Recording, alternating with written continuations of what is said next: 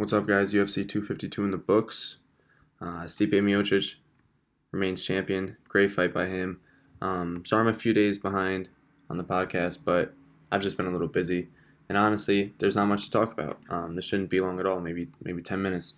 Um, for starters, it was a pretty good fight night. You know, I always have fun when I have my friends over and we're hanging out with my dad. We watch all the fights.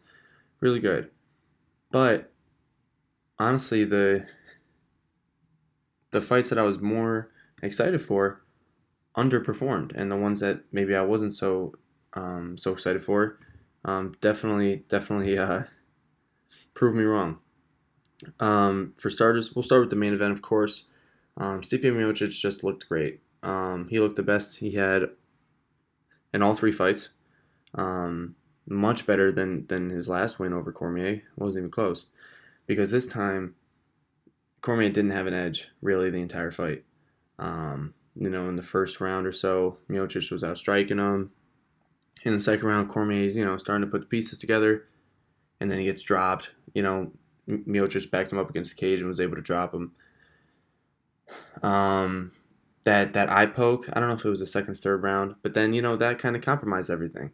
Now, the rest of the fight, when I'm watching it, I'm like, well, Cormier's obviously, Miocic can throw a right hook at any point, and Cormier's not even going to be able to see it. That's the fight game. That's what happens. But when you're trying to watch a super entertaining fight, back and forth, edge of your seat, I wasn't thinking that because Miocic already had won the first two rounds, and now Cormier has one eye. So I thought Miocic was going to win ever since that point. Give it up to Cormier, though. What a career he's had. Just in wrestling, collegiate, and national level. The world level, and then coming to the UFC, being a two-division champion at one point, and having just a great career. Sucks he's retiring, but he's a great commentator, one of my favorites. When him and Cruz are together, it's just great to listen to because they're so knowledgeable. He'll be around because he helps coach Khabib and all them at their gym. So, but yeah, it was sad to see that his last fight he got poked in the eye and they didn't even see it to call it, because really that happened before Miocic dropped him, I believe. Now, if the ref had saw that eye poke, they would have checked it out or whatever, and it would have never just ultimate. Even if they let Cormier back out, it would have never been, Miocic would have never got that drop, because the fight wouldn't have played out the same way that it did. You know what I mean? Of course not. But all the credit in the world to Miocic. Now, he's got some fights coming up. If you didn't know, Jon Jones vacated his light heavyweight belt. He's moving up to heavyweight. So, man, that'd be a fight. Miocic versus Jon Jones would be a heck of a fight. But first, Miocic has to get through Ngannou again. And Ngannou is just a freak. When they fought a few years back, Ngannou looked nothing like he does now. Not one bit. And that's not good for Miocic. I think if they just stand and box, that's going to be a long night. A long night. Because if Miocic just gets hit over and over again by Ngannou, that can't feel good. You know what I mean? If Cormier was able to knock him out, for sure, in their first meetup, then for sure Ngannou nowadays definitely can. So Miocic might have to try to go to grappling or something, or just try to make it as strategic and long of a fight as possible. Because if it goes all 5 rounds, Miocic can beat Ngannou. But then when that happens, then he has to fight Jon Jones, because I'm sure they'll throw Jon Jones somebody in the heavyweight division, somewhere up at the top, and Jones will be able to beat them. He's probably the best fighter of all time, or at least he's the most accomplished fighter of all time. So I don't think that'll be too hard for him. So then ultimately, if Miocic can get it done, him against Jon Jones would be an amazing fight. So I'm looking forward to see that. Israel Adesanya, of course, tweeted today, during an interview said today that he thinks Jon Jones is running from him, and that Adesanya would move up to heavyweight to fight Jon Jones in the future, which I'm down for. I wish Jon Jones went down and fought Adesanya, because I think Adesanya is the only one that has a weird defensive strategic style like Jon Jones, so I thought that would be a great fight. So maybe we'll see that too in the future. A lot of great fights coming up. The co-main sucks for Sean O'Malley. I was really excited to see him fight. You can't really take away who would have won if his leg wasn't injured, but people were getting mad at Marlon Vera for celebrating. Look, Vera landed that calf kick. Then O'Malley's leg started getting messed up. That's part of it. That's a great leg kick by Vera. Do you know what I mean? If Vera's leg isn't as hurt and he's landing these brutal leg kicks and Sean isn't checking them, then you have to give all the credit to Vera for that. And then obviously, with O'Malley going down and then that grounded pound by Vera was also very good. But the fight was over 100%. Before O'Malley even fell over, the fight was over. So like I was saying, like that, obviously that fight, had a lot of hype around it, and then it just got diminished quickly due to that his leg injury. So hopefully he's okay. He'll definitely, hopefully he comes back better than ever. I don't really know yet what that was. Had to be something in his knee, and sometimes, when the nerves are all messed up, you can't feel your feet. That's why he was rolling over. That's why I think he was rolling his ankles and his foot a little bit, is because he couldn't feel it that well. But I mean, Vera executed his game plan, and he won. So I'm not going to get mad at him for celebrating. There was a ton of hype around O'Malley. No one that I know of even had any inclination to think that Vera was going to win that fight. So credit to him. Hopefully he moves up in the rankings, gets another good fight. Good for him, honestly. Jairzinho Rozenstruik. I knew that wasn't going to be pretty. I mean, sheesh. Dos Santos fought well, but Rozenstruik is just something different. Like I was saying in the podcast before, him losing to Ngannou in 20 seconds is not representative of Rozenstruik's ability whatsoever. Rozenstruik is a great fighter on the feet. His kicks are great, punches are great, and just because Ngannou swiped at him and his 15th punch that he threw in 5 seconds landed, that wasn't Rozenstruik's fault. It did catch him off guard, and Rozenstruik didn't defend himself as good as he probably could have, so credit to Ngannou.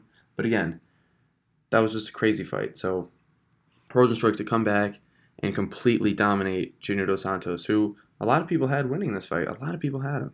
Obviously he's a great fighter, but Rozenstruik made it a mission, it seemed like, to say, hey, that Ngannou fight was all just a mistake.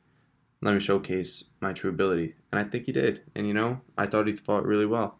So that could leave some big fights coming up, because Miocic could fight Curtis Blades or Ngannou, and then you got Derek Lewis at 3 and Rozenstruik at 4. And then John Jones coming up. So a lot of that, the top of the heavyweight division is crazy right now.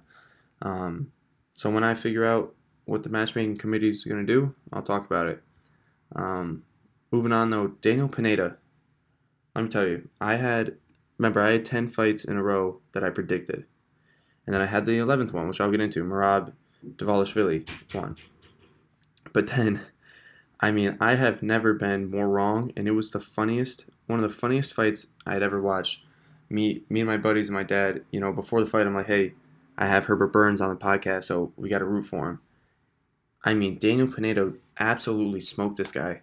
It was just watching my streak just crumble in front of my eyes was one of the funniest things ever. Pineda's coming off a 6-year layoff, and Burns, you think, oh, he's an amazing grappler, he's going to have the advantage on the ground. Pineda crushed him on the ground. He put him in a mounted crucifix where Burns couldn't even move. He couldn't get out of it. He was trapped. A world-class black belt jiu-jitsu. Couldn't even get out of the position. Oh, man. But Pineda earned a $50,000 bonus from that one. He deserved it. On the feet, better. He did have... Burns landed a big knee, though, that cut Pineda. But Pineda was just better all around. On the feet, on the ground. Getting a world-class jiu-jitsu person into a position where they can't even defend themselves is just extraordinary. And I'm betting on him. I've never seen that dominant of a fighter in that type of position. So I'm voting on him every fight. I don't care who it is. And yeah, moving on right to the first fight of the main card, Merab Dvalishvili. Sheesh. The guy didn't even get tired the whole time. He was just pressing, throwing strikes. He went for 20 takedowns, I think, and he only secured 2. which that's not that good. But John Dodson, let me tell you, even though I don't think he fought too well. He didn't really do much on the feet. He did nothing on the ground. He was pretty much just playing defense the whole time. It was like cat and mouse type thing. Dodson got out of every takedown because he'd get taken down and bounce right back up in about half a second. And that was crazy. I mean, his takedown defense was crazy. Merab is a guy that's supposed to just be able to take people down, get on top, and just ground and pound, just like Khabib-ish, where it's just a long, grueling fight where he wins by decision.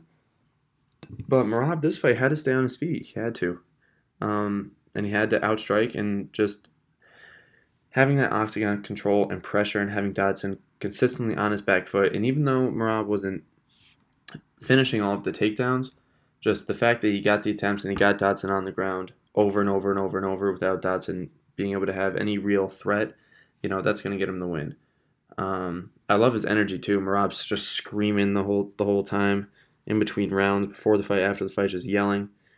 But yeah, there it is. I mean, like I said, the fights were not the craziest, most exciting fights. I had a great time watching them. I always do. It doesn't matter who it is. These fight nights are, the best part of my month, honestly. It's pretty much once a month. But yeah, I'll run through it one more time. Merab, great win. All he had to do was put constant pressure on, and he did. He was able to, get the initial takedown on Dodson and get him to the ground. But Dodson was just overwhelmingly great at takedown defense. So creds to him, but Merab just did enough to get the fight done. Pineda winning the Performance of the Night bonus. Good for him. He deserves it. Amazing grappler. 6-year layoff against Herbert Burns, who's coming off some great victories, like a knockout and 8 submissions in a row. And Pineda was able to take him down and do that to him. Just a great performance by him. Rozenstruik with the knockout. He's one of the best in the heavyweight division. Ngannou's fight wasn't necessarily a fluke, but it kind of was. And Rozenstruik definitely proved himself in this bout. So I think him against Derek Lewis would be a great fight. I think they have similar styles, similar size. And I mean, that could be that fight could even go to decision. That's how close it could be between those two. That's what I'd want next for them.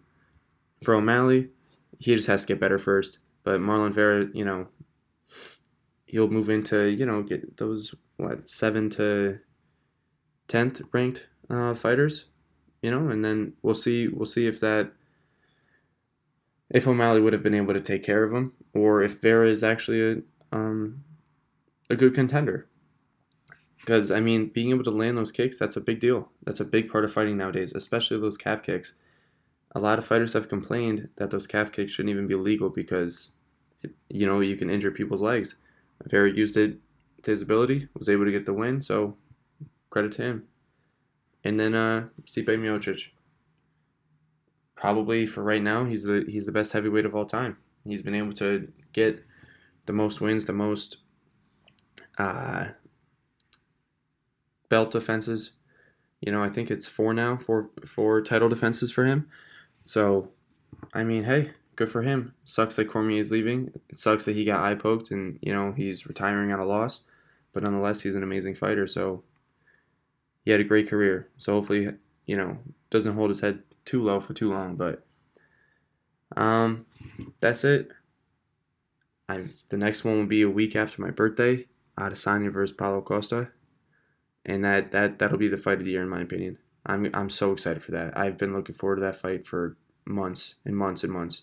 Ever since Costa beat Romero back in, I don't even know, when was that? January, February? Or even longer ago, because Costa had that bicep injury. That fight's going to be insane. And they just added Jan Blachowicz versus Dominic Reyes for the vacant light heavyweight belt to that card. So 2 title fights that night. That'll probably be the next time you see me, unless there's some crazy news that happens in the meantime. But, man, that's going to be great. Thanks again for listening. Hopefully you enjoyed the fights. I certainly did. Stay safe out there. Peace.